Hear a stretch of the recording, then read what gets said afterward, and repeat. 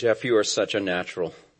Jeff doesn't work here. He doesn't spend all day, all week, I should say, around us and knowing what's going on here at Faith and everything. We pretty much said, could you do announcements for us since you're doing the men's recap and here's what we need you to say. And he's just really gifted. So I appreciate you, Jeff. And I'm watching that video. Of course, I was there. I lived it. But when I see it on screen, and with Doug and how he puts it all together and stuff. And I got to tell you, just as we get into our message, our topic this morning, there's a part of me that just flares up inside when I see what is really happening behind the scenes or below the surface. And I admit we've got to do a better job communicating with our people about what the Lord is doing and what He's calling us to and all that. We're working on that. But I'm around 50 guys that weekend and I'm saying, Lord, you are doing an incredible thing at Faith. And all that we've been praying towards and all that we've been moving towards and just seeing leadership develop and what Jeff was able to say about the guys that stepped up and led our men. And to be honest with you, I pretty much get to spend the whole weekend in an Adirondack chair watching everyone else just minister. And of course, there's things I get to do to connect, but they do all the ministry and all the prep and because there is a transition happening here that has been painful for us for the last couple of years that is birthing, if you will, something incredibly strong and setting us up in a very compelling way for the future. I intended to say none of those things until I saw that video. And I was like, I gotta say this. So thank you for letting me get that out there a little bit. And it's not just a man thing. This is happening on the ladies' side as well. And so I'm just not as privy to that because they don't let me in. So, but anyway, I'm sure if we get to see the video of those kinds of things, we'd see the same thing. It is very challenging. We are trying to forge a vision and trying to anchor on something that the rest of the world has said, no, you gotta wait. The rest of the world is saying, let's put everything on pause and all of our norms, all of our rhythms, all of our anchors for life to know if we're progressing, to know if we're falling backwards, any of those things. It's all been kind of removed from us. And so we've had to develop new rhythms, and most of those rhythms that we've developed, we don't really like. And so it's challenging to cast vision for the people of God because we live in a real world, and that real world has decided to go all wonky on us. And as it's going wonky and we're going, okay, Lord, what's your call? What's your vision for us? What are we supposed to be responding to? It's difficult to anchor in. And then the pastor comes along and says, submit and hang on, and then submit some more and keep hanging on. And by the way, you should think about submitting. And it's over and over and over again. And I was thinking if I was in the bumper sticker business, I would give one out to everybody in the church that says, Christians, hang on, we won't be losers forever. Real inspiring, right? Isn't that so compelling? They don't write books for these kinds of things. They don't have conferences for pastors. This is how to cast a really sharp vision in a time of pause and hang up and all those sorts of things. So I've been feeling that same burden and that same itch and that same frustration with the fact of where are our wins? What are we supposed to say? We did this or we accomplished this. Where are those wins? Lord, why is it so far from us? Why does it elude us? I went back and revisited some things that we said in January and February, back when I was first given the opportunity to be the lead pastor here at Faith and feeling the responsibility of casting for the congregation, for the body at large. What are we going to do together? I was very encouraged to go back and see some of these things. And of course, it's not a total revisit for me. We've been anchoring most of what we've been doing back in these statements. But it was exciting for me to be able to finally have an opportunity to bring it back up. And I can't believe it's already 7 months ago. But nevertheless, this is what we talked about at the end of January and February as we were totally oblivious to this COVID thing would ever come our way. We said that as a church together, we will practice a relevant gospel. A relevant gospel is a gospel that is appropriate to the current time that we find ourselves in. Regardless of what it used to look like, regardless of what it's going to look like, which we don't know, what does the gospel say to us in our current time? And we had given the warning that our culture and our doctrine need to be linked. If we say that we believe the gospel, which is the good news of Jesus Christ, which transforms everything that followers of Jesus Christ are to do, that we have to adhere to an understanding of what the scripture actually teaches and let it inform our culture as a body of believers. If we have gospel doctrine, which is we know all the right things to say from the scriptures and we believe it, we can quote it, but it doesn't infect our culture, then we're going to be what the church has been labeled for so long, a bunch of hypocrites, right? We know what the right thing to do is, we just don't really do it. So that's tough. Or if we have this idea of a gospel culture, and a lot of the times that looks like, shucks, Jesus' blood covers it all. Let's not hold any high standard. Let's not hold anybody accountable. Let's not worry too much about shaping ourselves, improving ourselves, and passionately allowing the Lord Jesus to transform us. We just let that go by the wayside because Jesus got it all covered. If we have a gospel culture with no gospel doctrine, we are creating a fragile church. A lot of times I refer to when you see a church that's growing, and you're like, or any organization or anything, it's growing. If you don't know if it's true growth or if it's just swelling, touch it. If it's tender when you touch it, I got a pain doctor in the room, he can back me up. If it's tender when you touch it, that's not healthy growth. There's something wrong. Now, if we have a gospel culture and married to a gospel doctrine, that's when the power of the gospel shines through. Paul said in Romans 1:16, I am not ashamed of the gospel of Christ. It is the power of God unto salvation.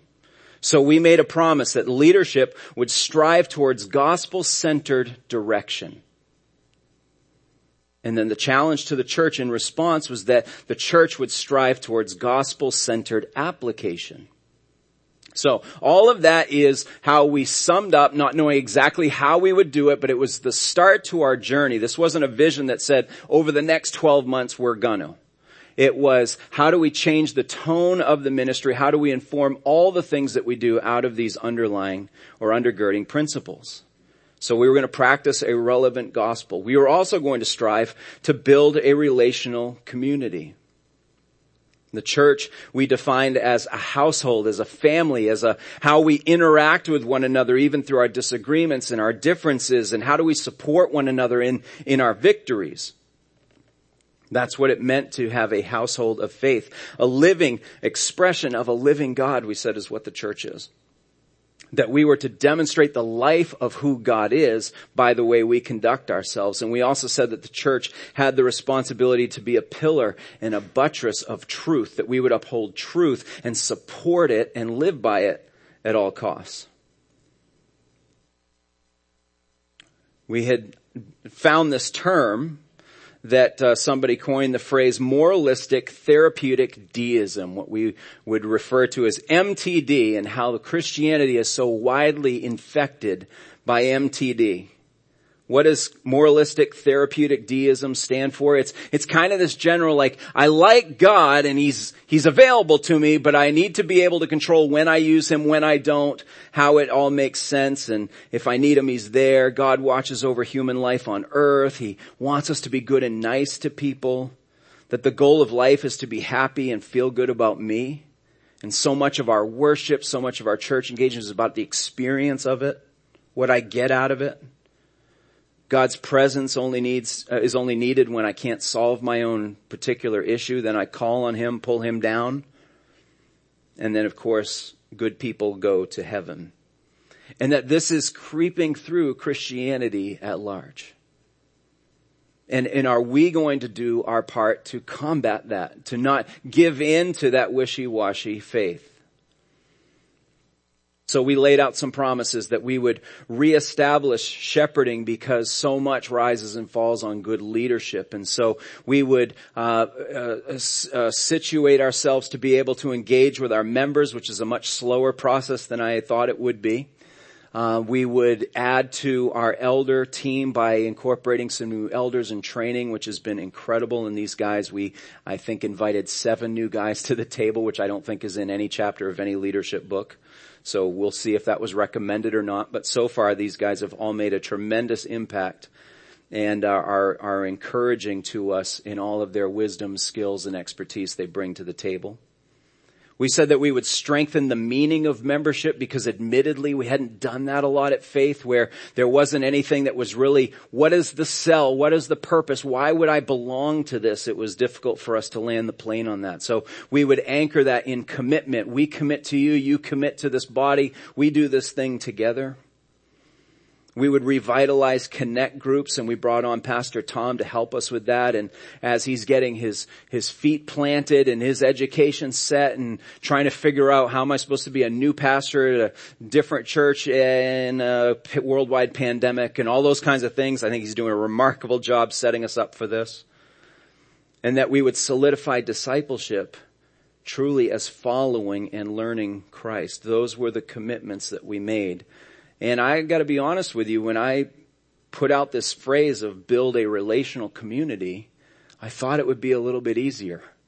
We imagined being able to have bigger gatherings off of Sunday morning. You know, get this concept that people were missing about fellowship and bring all this stuff back in and start to spend a little bit more money as a church just to be around one another and to enjoy one another's company, to invite other people to the table. All of those things were things we were starting to talk about. And then the wonky world said, no, you can't do that. Not yet, at least. So we had to start figuring out how are we going to pursue community when we're told we can't gather. And then lastly, we said that we would engage in a rare mission. We will follow the rare orders of the gospel, which, if you hear its call, is completely countercultural. To lay ourselves down, to get over ourselves in order to get behind Jesus Christ. It's a very rare set of orders that we would hear. But we said if we did that, we would start conquering rare territories. We would combat what goes on out in the normal world, which are these demographics of similarity. You think about our political and social isolations right now, and everyone's got their opinion. And if you're not with their opinion from the very first visible outset of that you are alienated, you're just isolated from any of that. And so the gospel says that we are going to conquer rare territories by not giving in to the demographics of similarity. I want to be around the people I like. I want to be around the people that make it easy for me. I want to be around the people that vote like I vote, that either distance like I do or don't care about distancing like I do, or any of those kinds of things. I'm more comfortable around people that get it, and that's what I'm going to settle for, rather than seeing the world opportunistically. It's rare territory. And in doing so, we'd be relaying a rare message. We'd be telling people that there is forgiveness and hope available for all who will confess their sins and follow the Lord Jesus Christ. So this is what we said in January, February. And I believe that we have moved in that direction, though painfully and slowly and tripping over ourselves and going through some process with people and being for it, not understanding where we're coming from, or any of those kinds of things. It's part of how we do this thing as a body together, and we are enduring well. Enter 1 Peter's message, the letter that we've been studying. And here we see that Peter is saying that a living hope is available for all who will humble themselves to follow Christ's example through his power. Peter's telling us to be willing to lose now in order to win later, to live peaceably in a chaotic and crooked world. And the passage that we're going to get to today, while packed with gospel doctrine, is tackling one of the most difficult to interpret passages in all the New Testament, to which I'm just very thrilled about. Hey boy. I'm not going to solve all the mysteries today. In fact, no one's been able to solve all the intricacies and the mysteries of this passage. So what we're going to do instead is we're not going to be overly distracted by these mysteries, because they aren't necessarily so critical to the main point of the passage that we should be we should allow ourselves to get our eye off the ball. So instead what I thought we would do is start with the main idea in order to protect us from getting distracted with some of the other cooler, controversial, debatable kinds of parts of this passage. So let's go to 1 Peter 3 together, and we're going to start at the end of our text, which is found in verse 22. And at the very, very end of 21, Peter says, who he's talking about here, he says, Jesus Christ, who has gone into heaven, is at the right hand of God with angels, authorities, and powers, having been subjected to him. So we're going to see that the main thrust of this text is the ascending supremacy and glory of Jesus Christ. Peter is showing that it's building. And it's building to the point that he arrives in heaven, seated at the right hand of God, and all of these other quote-unquote authorities, powers, and everything are subjected to him, as the psalmist says, that as he comes to the right hand of God, that all of his enemies are under his feet. They're under his, as a footstool to him. So the cadence of this passage, what Peter is going to say to us from 18 to 22, is that Jesus was put to death in the flesh, was made alive in the Spirit, and has gone up to heaven. So let's get started back at the beginning in verse 18. He says, "For Christ also suffered once for sins, the righteous for the unrighteous, that he might bring us to God." Now, the confounding truth of the good news of Jesus Christ is that real victory emerges from real loss.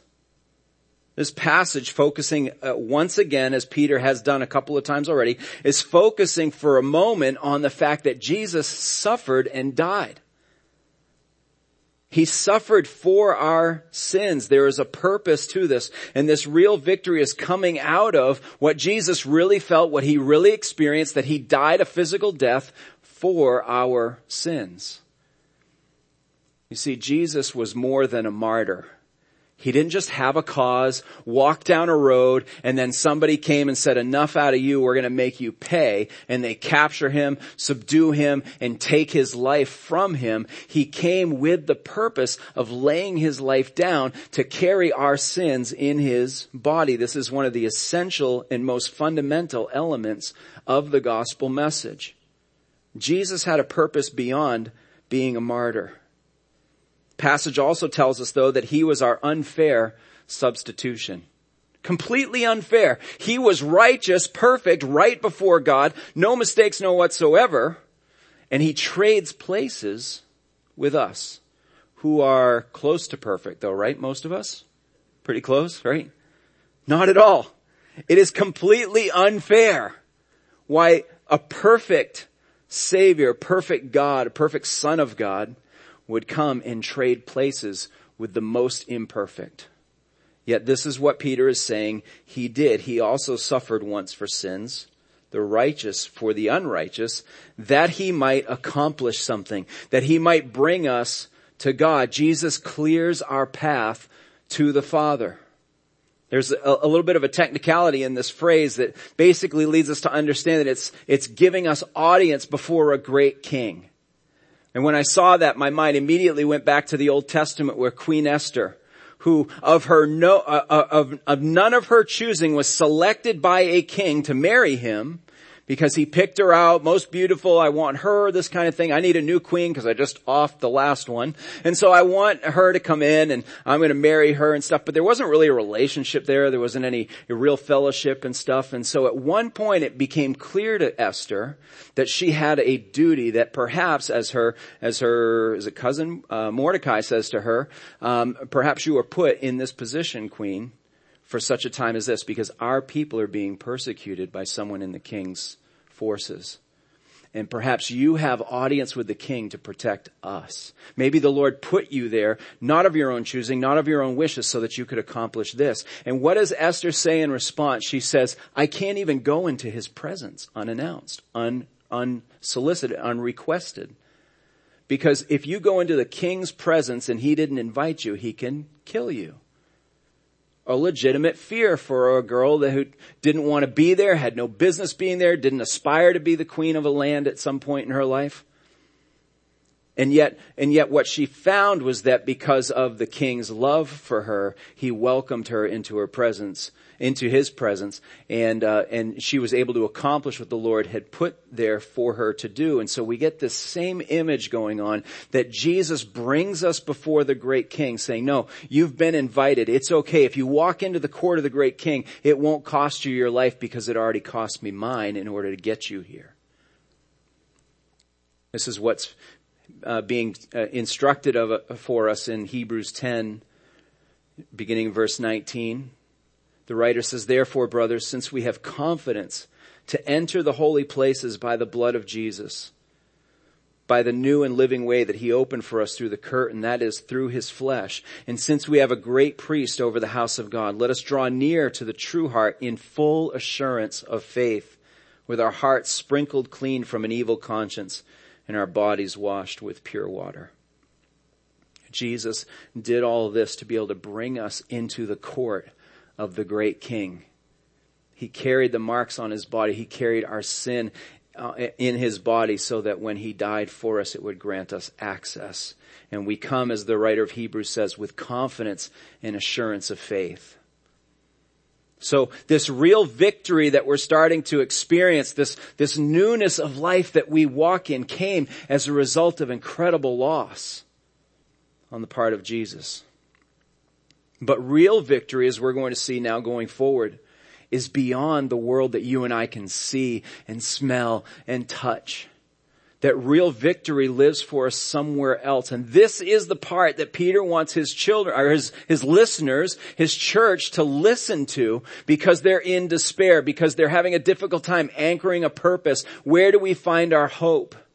How are we supposed to find connection in this world when all that we know is scattered and spread about? Remember, these are the people that Peter is writing to. So he points them back to something that Jesus did behind the scenes. In verse 18, right at the end, the last phrase there is being put to death in the flesh, but made alive in the spirit. Jesus was made alive. The world saw him die, and he was gone for 3 days. All of Peter's previous references to Christ focused on his example of suffering and death. If we go back to chapter 1, verses 18 and 19, Peter said, knowing that you are ransomed from the futile ways inherited from your forefathers, not with perishable things such as silver or gold, but with the precious blood of Christ, like that of a lamb without blemish or spot. In chapter 2, in just a handful of verses, 21, 23, 24, he gives all of these references to the things that Jesus did as our example to pay the price in his body. He says in 21, Christ also suffered for you, leaving you an example so that you might follow in his steps, so that where it's indicated to us that we should expect to suffer in our lives. Verse 23 tells us how when he suffered, he didn't threaten. Verse 24, he himself bore our sins in his body on the tree, that we might die to sin and live to righteousness. By his wounds we have been healed, is a quote from Isaiah. So Peter has focused on the death and the suffering of Jesus to his readers to help them to understand, okay, we shouldn't be surprised when this happens to us. But is this where it ends? Is this all we need to hear about, is that Jesus suffered and died like a martyr? So go and follow in his example, get him on a t-shirt, go march or something like that. Go and follow in his example because he was a good character, a good figure? No, he was more than that. You see, what's indicated for us here is that Jesus died in one realm, in the realm of the flesh, and was made alive in another. This is what is meant by flesh versus spirit. Now, there's a little bit of translation going on here in the word spirit that we just need to talk about. We're not going to spend a lot of time here. But understand that in the Greek language, there isn't really a capital letter system, so we don't have really the authority to be able to say, some of your Bible translations may have spirit as a capital S. And that's because of the way that they're interpreting the passage of who or what they're talking about, what Peter's talking about. This is one of those instances where I'd love Peter to be able to come up and say, could you just clarify for us what you're talking about? This gets all weird in this little sentence here. But he can't, he won't, and he doesn't. So what we do is we look for a few clues, and I'm not going to present anything of the next few moments here in any kind of authoritative way as though all of my years of wisdom and reason have borne this out. But it's indicated to us here that what's really being compared is the difference between flesh and spirit. It isn't that Jesus died in his own flesh and it was the Spirit of God that raised him. The reason why that's important is because we're trying to decipher what's going on between two realms. As the world watched him die in the flesh, what was going on in the Spirit? And that is a little bit closer interpretation for what's happening in the rest of the context of the passage. That this isn't trying to get us to focus about in the Spirit of God we're made alive, though that's true. This passage may be dealing more with the state of resurrection as opposed to the state of the flesh in which Jesus literally died in. And then Peter goes to bring us to these two kind of bit confusing, somewhat puzzling, but very, very important images in verses 19 through 21. Let's split them in half. Let's go over verses 19 and 20. Peter says, in which, that is in the state of resurrection, in the spirit realm, in which he went and proclaimed to the spirits in prison. Ooh, this is getting fascinating. I could start a YouTube channel with some of these things. He went and proclaimed to the spirits in prison because they formerly did not obey when God's patience waited in the days of Noah, while the ark was being prepared, in which a few, that is, Noah's family, these faithful 8 persons, were brought safely through water. So this is why we didn't just start walking through from beginning to end, because we pause and we say, I want to know what that means. He went and proclaimed to the spirits in prison. Where were they? What did he say? What was the reaction? What's the response? And those things are important, and I think there are some answers, but again, these are things that theologians have not settled on. So we're not going to try to today, other than the fact that it helps us a little bit with the main point. So we're referring here in Jesus' state of resurrection. And the word spirits here is something that the New Testament often uses for angels and demons, not deceased persons. Not the spirit of those who have died. It's more common in New Testament language. When we see spirits translated, it's referring to angelic or demonic beings, not humans. And it doesn't say that Jesus went and preached the gospel. In fact, the word proclaim is not the word that we get the gospel from. It's not evangelistic. What he went to do was announce. So that gives us a little bit of clarity here. He went for the purpose of announcing something to a group of spirits who are for some reason tied back to disobedience in Noah's day. So that's what's going on, and that's about all we can say emphatically. The rest is kind of speculation.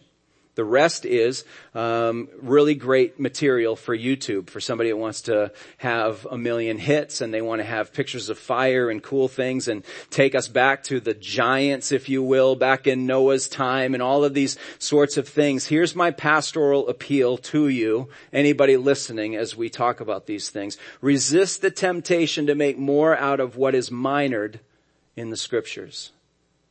There isn't some secret code that unlocks all of the mystery. I believe that because I believe that God will reveal what he wants revealed when he wants to, and you and I can't jump ahead of him. Be leery of those who have claimed to crack the code. Be leery of those who have come to say, now because I know this little secret and because you look at this and you got this number system, blah, blah, blah, blah, blah, now we know we can build an entirely new theology off of that. Don't waste your time with that and miss the main point of the passage. And what is the main point that's going on here? That Jesus, in a state of resurrection, went and spiked the football in front of all of those that walked away from his and his Father's plan to redeem mankind unto themselves. And they were perhaps stirring up the whole population before the flood and getting a rebellion going and getting mankind to just dismiss all of God's command, to where God got to a point where he's like, I relent and I repent that I even created man to begin with. I'm going to send a flood of judgment and wipe out the entire population except for 8 people in Noah's family. So when Jesus wins and the victory is secure, he goes and says, you picked the wrong side. You lose.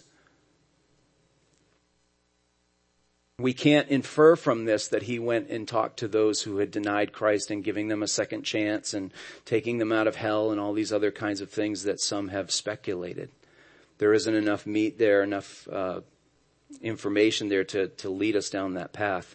The other explanation that we just walked through fits very well for what's going on in the passage. So then Peter continues. He says this is what's happening in the spirit realm. This is what Jesus did in that time. And then in verse 21, he says, baptism, which corresponds to this. And what is the this? He's talking about how Noah and his family were saved through the ark, or by the ark, through the floodwaters. So baptism, which corresponds to this, which is what baptism is. Baptism is a picture of something that God has done.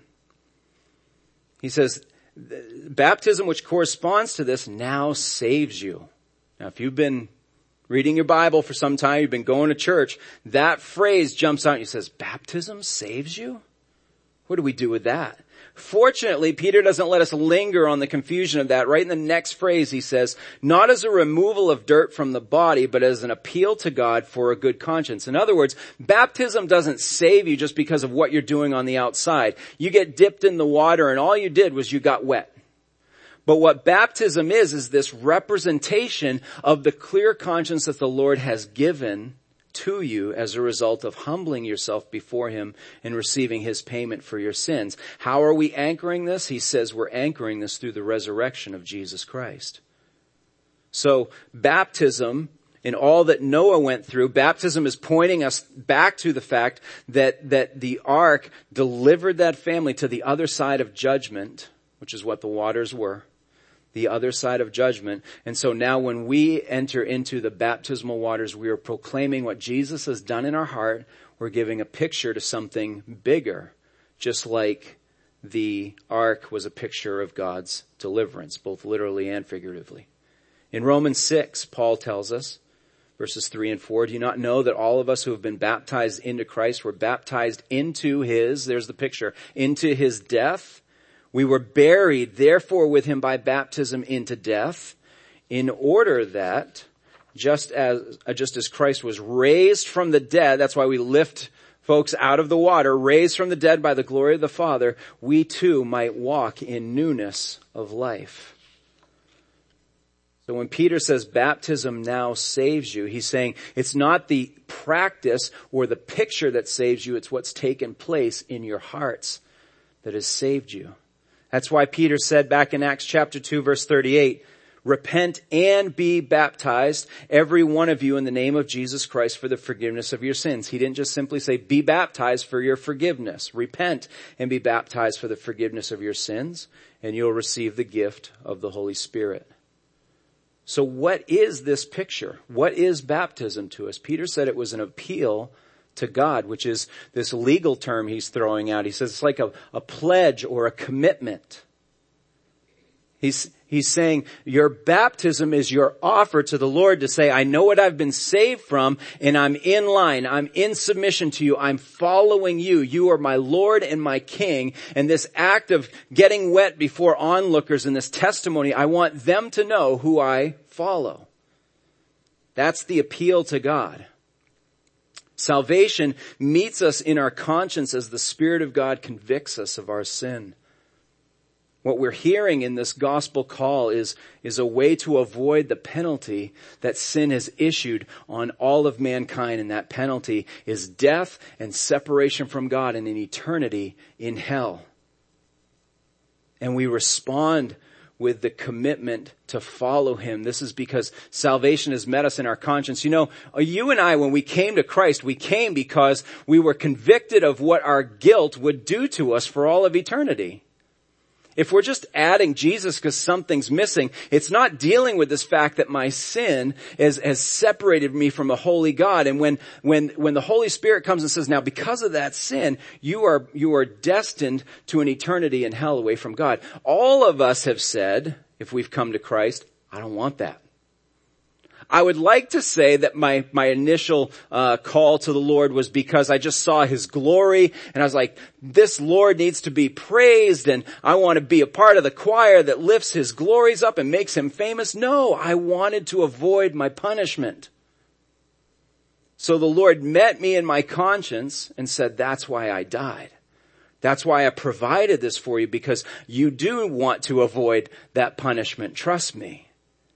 But as I grow as a believer, now my motivation becomes, even though I'm still very, very thankful that that punishment has been removed from me, but my motivation as a believer becomes more about what I get to bring back to him, how I get to tell the world about his glory and make him famous. And so initially in my conscience, it's all about getting me out of trouble. That's why I need a Savior, because that's what I think about the most. So you see how we'd be tempted to be distracted with some of the tricky nuances that's going on in the passage. But what it does is it brings us to verse 22 again. Why is Peter including all of this depth? Why is he including all of this weight to the passage? Because he wants listeners to understand that Jesus Christ, who has gone into heaven and is at the right hand of God with angels, authorities, and powers, have been subjected to him. Jesus submitted even unto his own death. Why? To accomplish all that we said was in his mission. To bring us to him, to pay for our sins, to conquer his enemies. His mission was the salvation of those who would call upon him. He ascended to the place of highest authority, and now every other angel or quote unquote authority or every other quote unquote power now submits and surrenders to him. So a scattered out person back in Peter's time, the unjust authorities that you've got to submit to, the unruly husband that's bearing down on you, the work masters that are whipping your back, all of those entities will eventually surrender to the one who has won, the one who went to all lengths to be able to spike the football and said, you chose the wrong side. I only lost for the moment in order to win for the future. Our acts of submission in this life will all be rewarded when lesser authorities answer to Jesus on his throne. I got to be honest with you, temporary wins feel really good. As a church, and this is not just about what Faith is doing as a church. I'm much more concerned about what the heart and the disposition of our people are, what the sheep in the sheepfold are feeling out in the world today. This isn't about the organization of the church. This is really about what we're anchoring onto for hope just to get through. Temporary wins feel really, really good, and they seem to be eluding us a lot these days, don't they? I would like some. I would like a few things to break our way. I would like a few things that send us the message it's worth hanging on to. And we get them from time to time. But not as much as we're used to. But permanent wins last forever. Permanent wins endure. You and I are aiming for the long-term win. Let's not give in to what we need to feel in the moment to feel like the wheels aren't coming off this thing, whatever we call this thing, this life that we're living. The results are up to the Lord. The strength and the power are the Lord's. All other authorities answer to him. Whether they recognize it or not, they will. They will one day. Let's pray about these things. I'm going to ask you to stand and join me. Lord, I just want to thank you, God, for your faithfulness in your word. Lord, I just thank you, God, for giving us insight where things are a little murky, especially in the text that we were in today. I pray, Lord, that you would anchor your people in an assurance of their salvation first and foremost. Lord, may we know who we belong to. May we bank on that. May we trust, walk, and bask in the truth that you have us in your grasp. May everything else flow from that. May we be desiring to tell those who don't have this assurance that it's available to them as well. And may our conduct, may our decisions, may our attitudes, Lord, all reflect this glory and this trust that you've built within your people. We don't have to win now to show how good you are. We don't have to win now to show how big you are. Lord, that's all on you, and you will win, and you will demonstrate it. Thank you, God, for calling your people. Thank you for being so merciful to us, Lord. We know we don't deserve it. Thank you, Lord, for forgiving us. In Jesus' name, amen.